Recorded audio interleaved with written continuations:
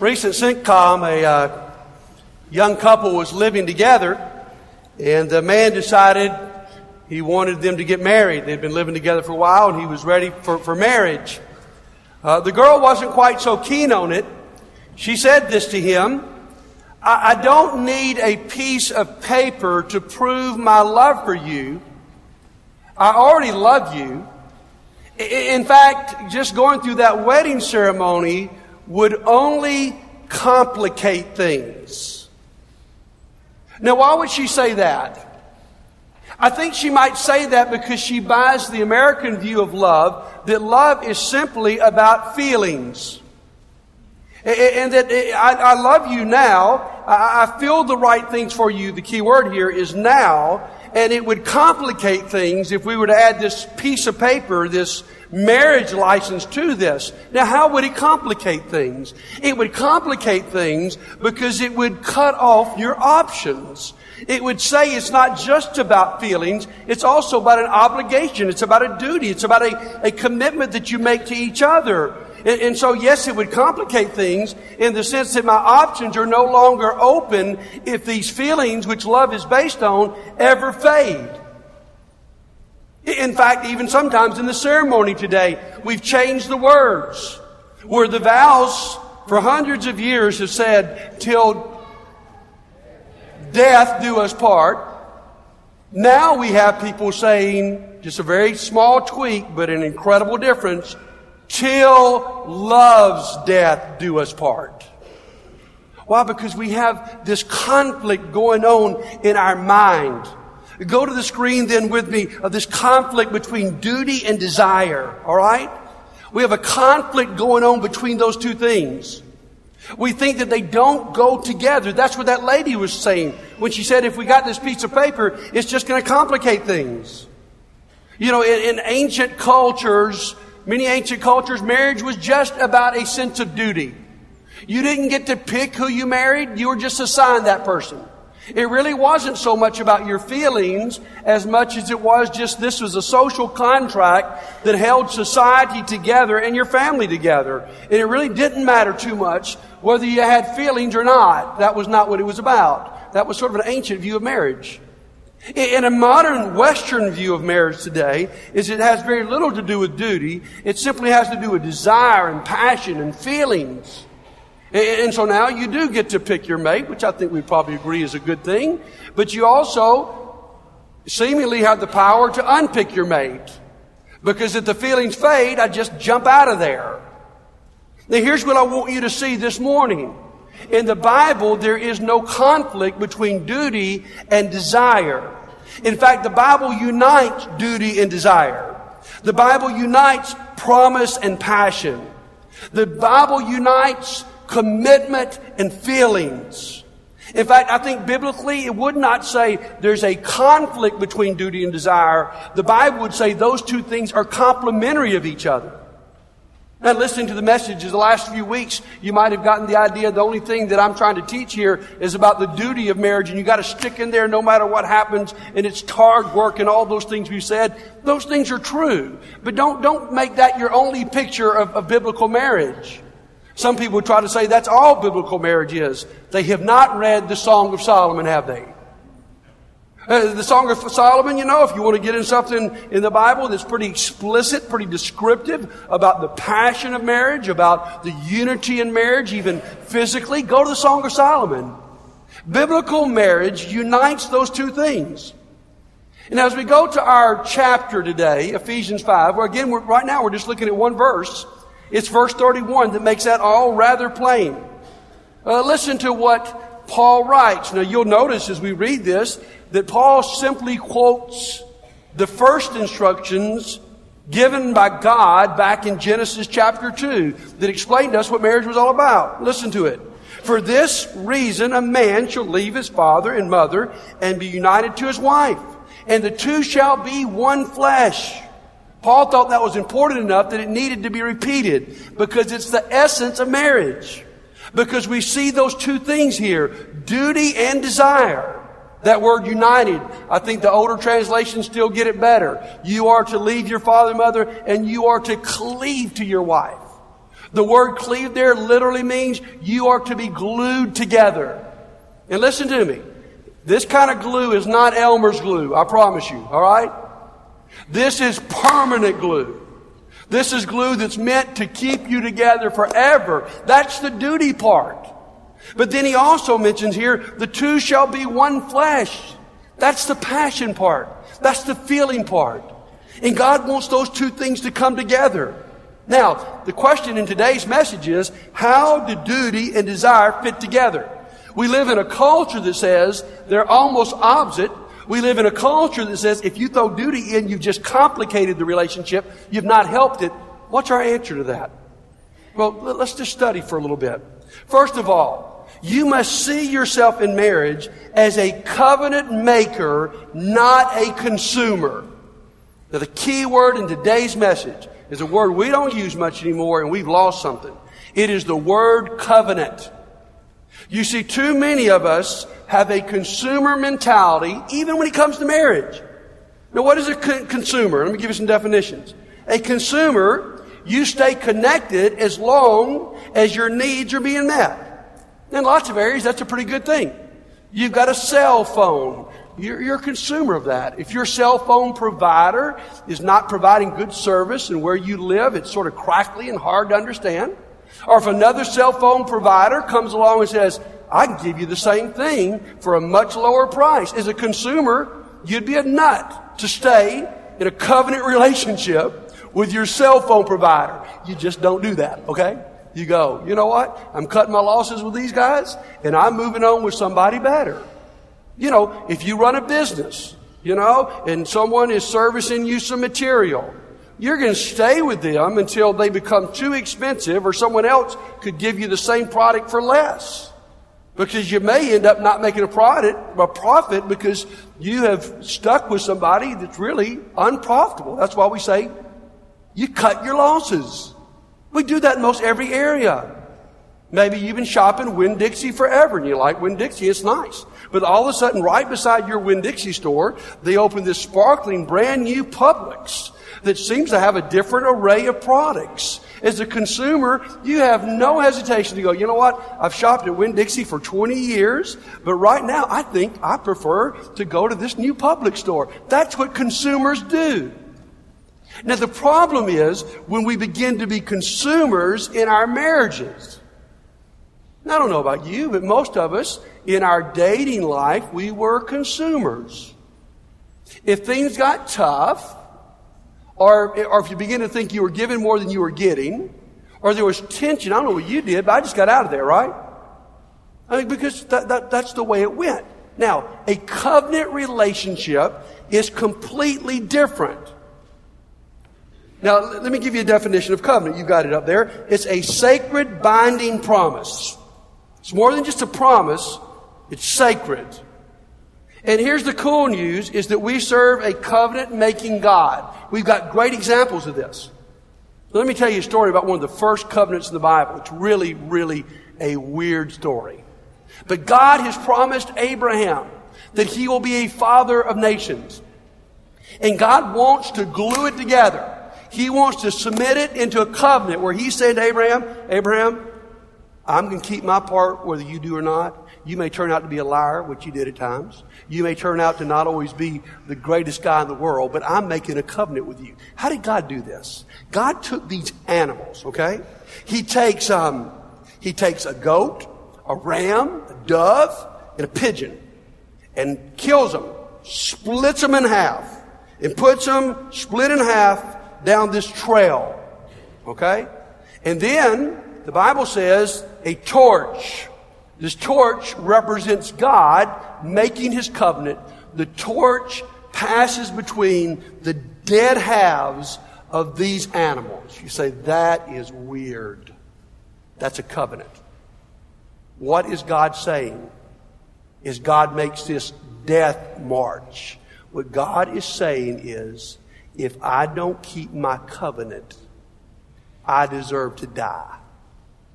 That's what he's saying. That's why a covenant is so binding. Because it is more than just a promise. It's a sacred promise. Now, this idea is almost foreign to us. We don't know much about covenant making because we are much more consumers who think in almost every area of my life, I've always got the option to jump out. If something better's down the road, I'll go there. Maybe the only area that we still have a strong sense of covenant, I think, in our culture today is the parent-child relationship. That there's still a great social stigma. If you have a child, and because your child is messing up your schedule or causing you discomfort, and you would say, you know what?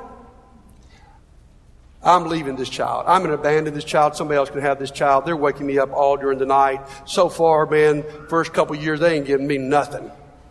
You know what I mean? All they want me to do is feed them and change them, and it's just an absolute hassle, man, and I can't do the things I used to do, you know. We have an incredible social stigma if someone were to walk away from that. And there ought to be. And I think that's probably one of the few examples left where we still understand covenant relationships. You don't just walk away because the relationship is hard or unrewarding. But in marriage, we've moved away from the idea of covenant to consumer. We tend to believe it justifies me if my mate is not meeting my needs, that I move on. Or we say, you know what, I've just not been happy in this relationship. Okay, I can move on. That's not the idea of covenant. Now let's talk specifically about the marriage covenant and why it is such a powerful covenant.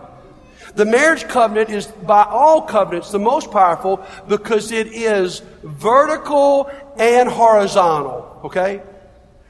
It's a covenant between two people, and it's a covenant between two people and God. Listen to a couple passages. Proverbs chapter 2 verse 17. He says, you have ignored the covenant you made before God. The marriage covenant is so binding because it is a covenant with God. And then Malachi chapter 2, he says, this is your partner, the wife of your marriage covenant. When you make a marriage vow, it's before God and it's with somebody else. There are covenants in the Bible that are just between two people. That's cool. There are covenants between someone and God. That's cool. But marriage is beyond all of that. It's between all parties, vertical and horizontal. That's why when I stand up here to perform a wedding ceremony, in traditional vows, there are two parts. And they represent this.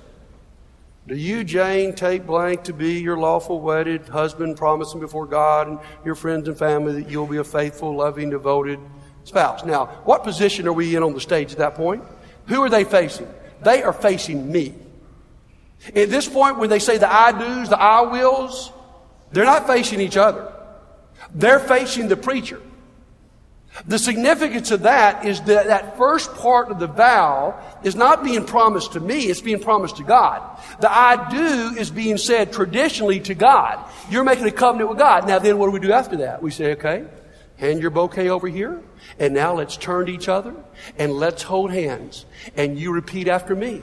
I'm going to be there in sickness and health, to love and to cherish, till death do us part. I mean, now you're making the covenant between each other. Because there is something to these traditional vows that's especially important. It's more than just a piece of paper. It's more than just words. It's a covenant you make, first of all with God, and then with each other. Now here's what I want you to understand this morning.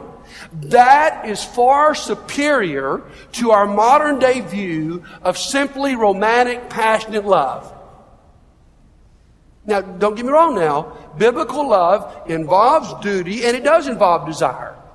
It involves commitment, and it does involve passion. But the Bible would say those things, they're complementary. They don't complicate things. They make things a whole lot better. Now, why is that true? Let's talk about that for a moment. Why are covenant vows superior? Number one, they give you a concrete expression of love. There's something concrete here. There's something that says this absolutely means something. That's why I sort of hate it when people go to the public, go down to the courthouse to get married. I say, but come by my office. Don't do that. Let's do something that involves God. Let's just don't go get the piece of paper. Let's do the thing right, because the covenant vows are a concrete expression of love. It means something. As your children are growing up, I try to say to my children, sort of silly things they hate to hear. Make a kiss mean something, all right? If you kiss some girl, it better mean something. Don't just go around kissing everybody. That's something you need to say for somebody special. And don't you just run around telling everybody when you get a little excited that I love you. That's an easy thing to do. And guys, the words I love you are really pretty cheap words in today's culture. I mean, we can just say that over and over again. I love you, I love you, I love you. Someone might say, I love you one day and actually break up with you the next day. Anybody ever experienced that? It happens. And that's why we need something better than just saying, I love you. I hate some of the new vows that people write for themselves, because it's like, I just love you and I think you're beautiful and I think this is just the really greatest thing in my life. A covenant vow is way beyond that. Beware of someone who wants to tell you they love you but won't make a vow of marriage. Now, I'm not saying you don't get another relationship. That's okay. But don't say, well, let's go live together and test this thing out. I mean, first of all, don't marry somebody if you don't want to marry them. But if you're going to marry them, do it right. Make it a covenant between you and that person and God. All right? Number 2. The superiority of covenant vows is that it gives you space for vulnerability. We all understand when we're dating, we put our best foot forward, don't we? I mean, if someone didn't do that, you wouldn't keep dating them, right? I mean, you'd cut that off pretty quick. I mean, we want to impress and we want to entice. You ever see somebody and all of a sudden they're dressing up all the time? And you think, man, you're normally a slob. What's happened to you? Well, normally they're seeing somebody they want to impress. And so they're dressing up, and so that's what you do when you're dating. You want to look right. You want the chemistry to be right. I mean, even when you come to the marriage ceremony, I mean, everybody looks. Have you ever seen an ugly bride? I mean, I've seen them ugly the day before. I've seen them ugly afterwards. But in that moment, I'm telling you, everybody. My wife is shaking her head at me. I don't know why. Okay. Everybody looks good in that moment. And that's what you do through all of that. But the truth is, we don't always look good. The truth is, he goes bald. The truth is, she wakes up without her makeup on. The truth is, we put weight on. The truth is, that we lose some of the pizzazz maybe we had when we were younger. And that's why a covenant vow is so important. Because it gives you space for vulnerability. Where in dating, you pretty much covered up the worst. When you get married, you are literally, physically, and emotionally naked in front of each other. And there's no longer that place to impress. You can't keep covering up. As hard as you may try, it's going to come out. They're going to see the worst in you. Now here's the cool thing about covenant vows. It gives you the space and the security to work through that.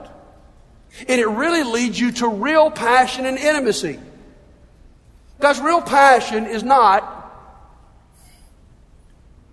it's not the image of the, you know who you marry? Let's just be real honest. You marry an image. You marry of who they want you to think they are and who you would want to think they are. That's just the truth, all right?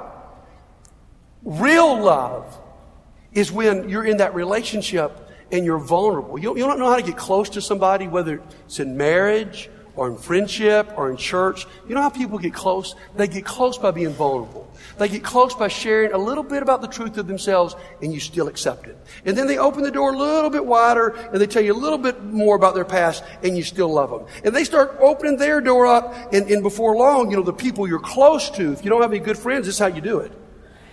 You've told things to. They know the worst about you. And guys, that's the beauty of covenant marriage, is there's this person who's married to you, and because of the covenant vows, there is the space to allow those things to come out, not being worried that they're going to leave the next day. That brings me to number 3.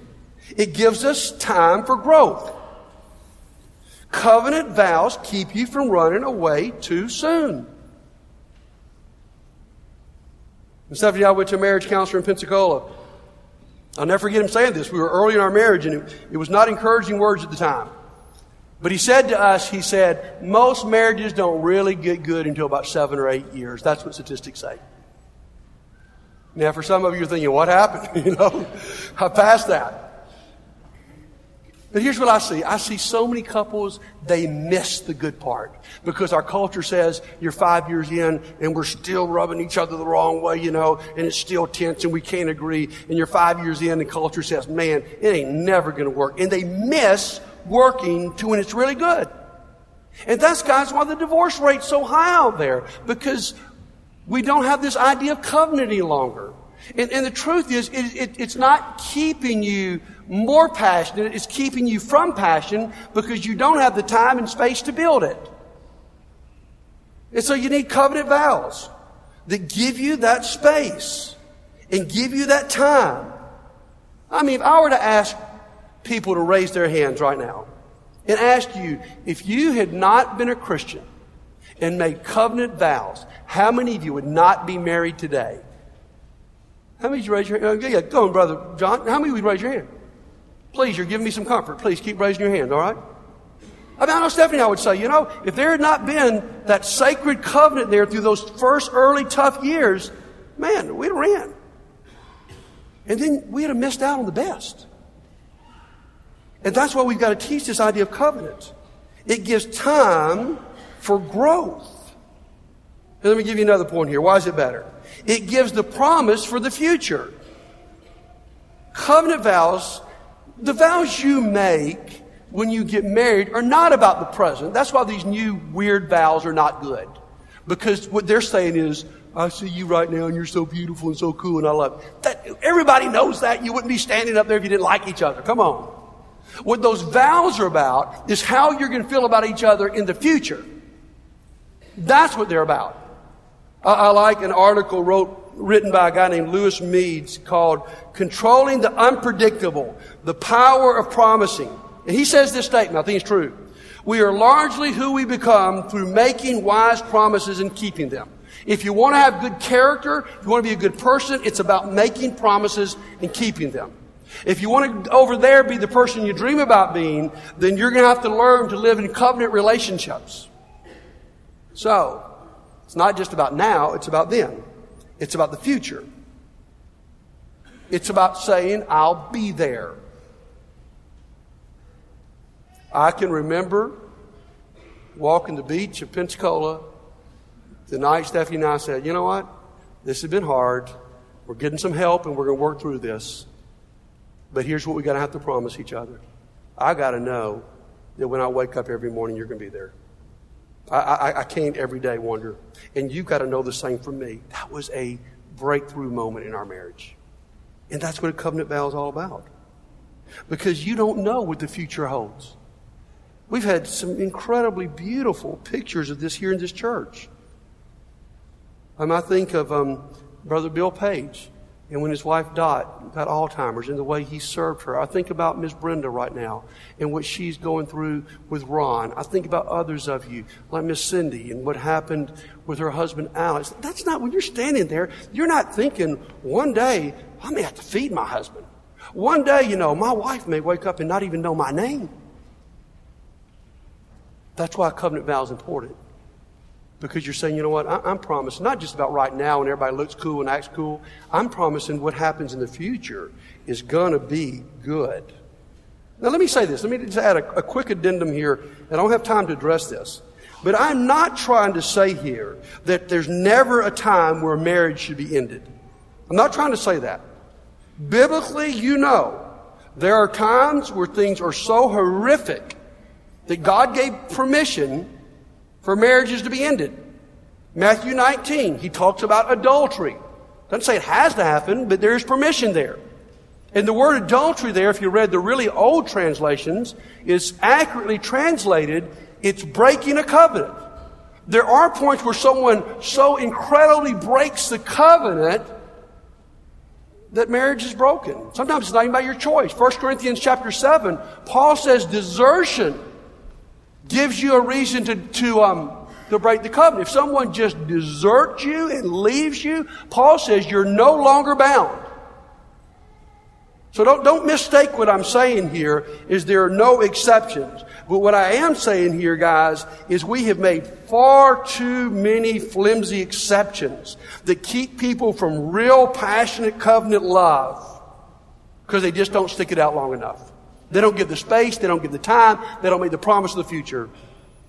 I like what Timothy Keller said, who wrote the book that I'm basing so much of what I'm saying on. He said this, he said, my wife has lived with at least 5 different men since we were wed. And each of the 5 has been me. You really, in that moment, don't know. But that's the beauty of covenant love.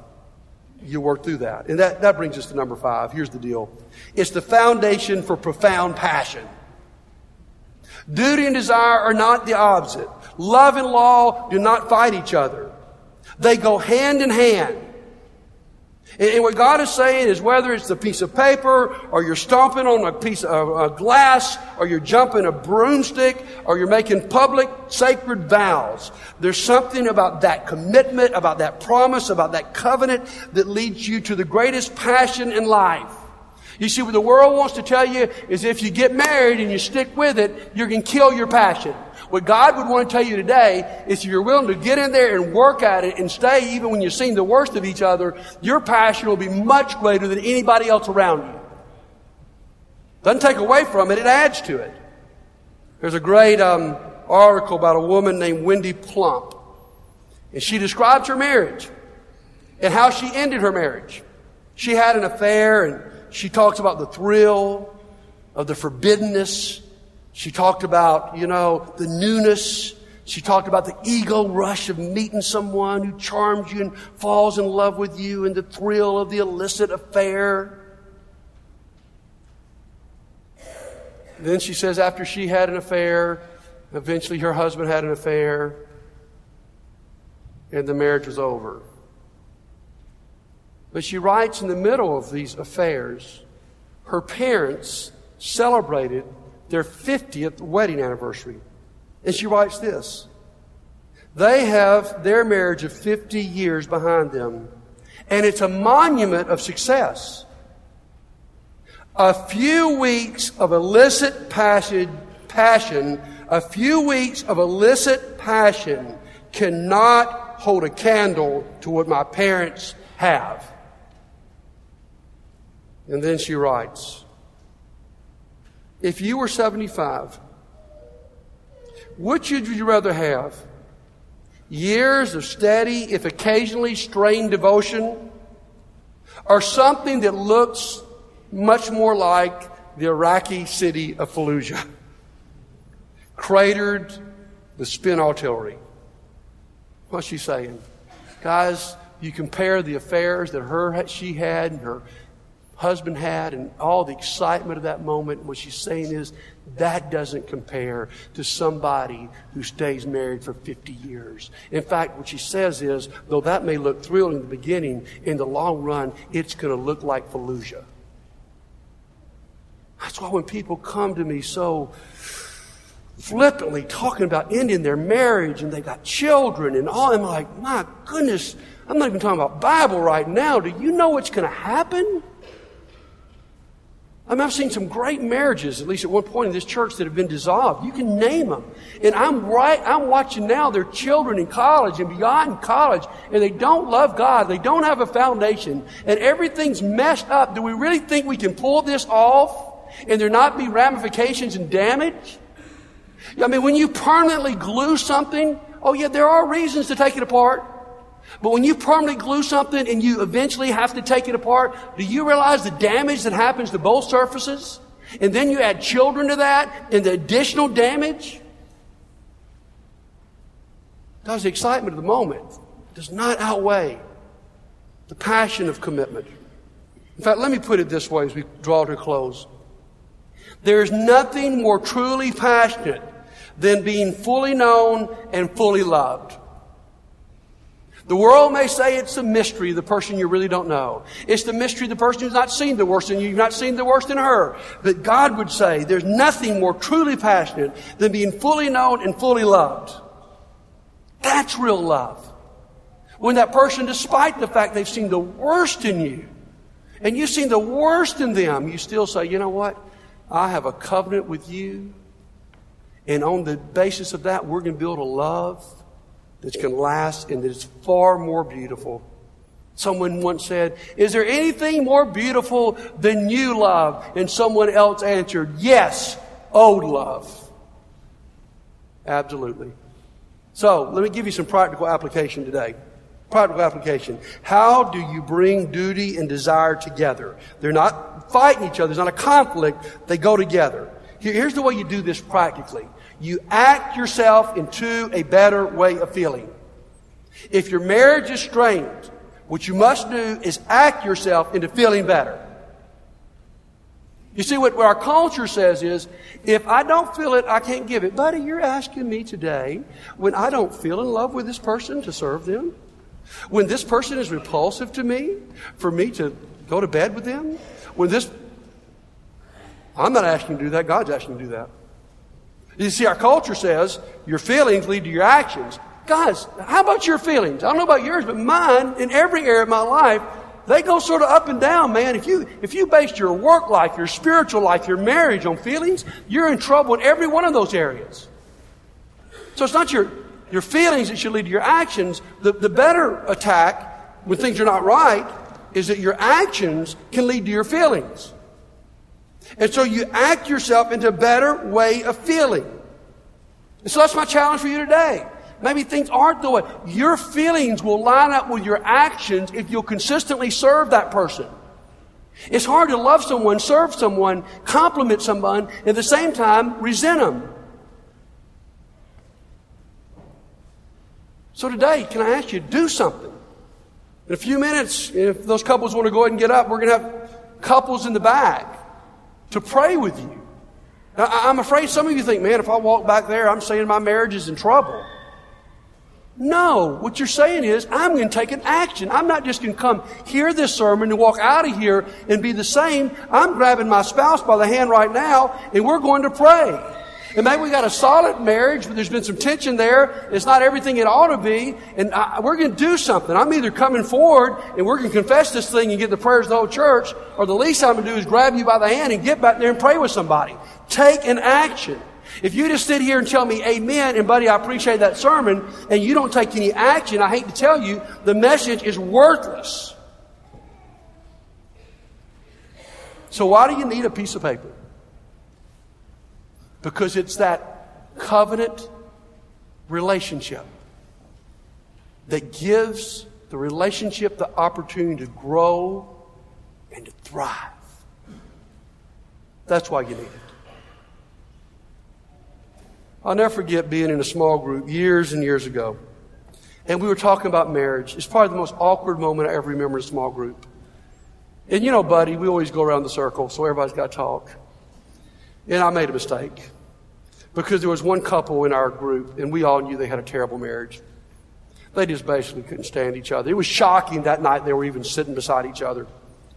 And so we all had to go around the circle and say something good about our spouse. And most everybody, that was pretty easy and fun. And finally we got to this couple, and it got to the man. And you know, he did well. I mean, he said a few things, you know, nice. But it was obvious it wasn't natural. It was a struggle. And then it got to her. And she just sat there. I thought she was never going to say a word. It felt like it was 5-10 minutes. She just sat there, and even I didn't know what to say. I didn't know, like, hey, let me tell you something good about him. I mean, I didn't know what to do. I'll never forget what she finally said. She said, the one good thing I can say about our marriage is we show up at the same address every night. That was the best she could say. Now, I'm not telling you that's okay, but I am saying this. That's a foundation. That actually says something good about them. That says there's a foundation of commitment that we could build off if we'd get busy, if we'd do something, if we'd act. And so this morning, there's hope for your marriage, even if the best thing you could say awkwardly is, we show up at the same address. We're there. You see, Jesus taught us about that kind of love. The cross was not about God having these emotional feelings when He's on that cross. Jesus got spit on His face. He's ridiculed. He's dying. He's in pain. He doesn't stay on that cross because for some reason He feels like doing that. He stays on that cross because He wanted to establish a blood covenant relationship with you and with me. He stayed when He could have called 10,000 angels. And that's why you can have a covenant, everlasting relationship with God. But here's the most wonderful thing about God. He knows everything about you. He knows He knows more bad things about you than you know about you, you know? You are fully known to God, and yet you are fully loved. It's off that foundation that you can build a beautiful life. It's off that foundation. April, I've been waiting for some applause. I appreciate it, all right? It's off that foundation that you can build a successful marriage, fully known and fully loved. So right now, we're about to sing. You need to take some action. There's going to be some couples in the back. We'll be down front here. If right now you need to take action, you don't feel like it, you want to stand there and stay mad at your spouse, you take some action. Pray with somebody. Do something. And remember what covenant is all about. And that in the long run, it can lead you to more passion and more desire than you'd ever have any other way. Why don't you stand together and sing?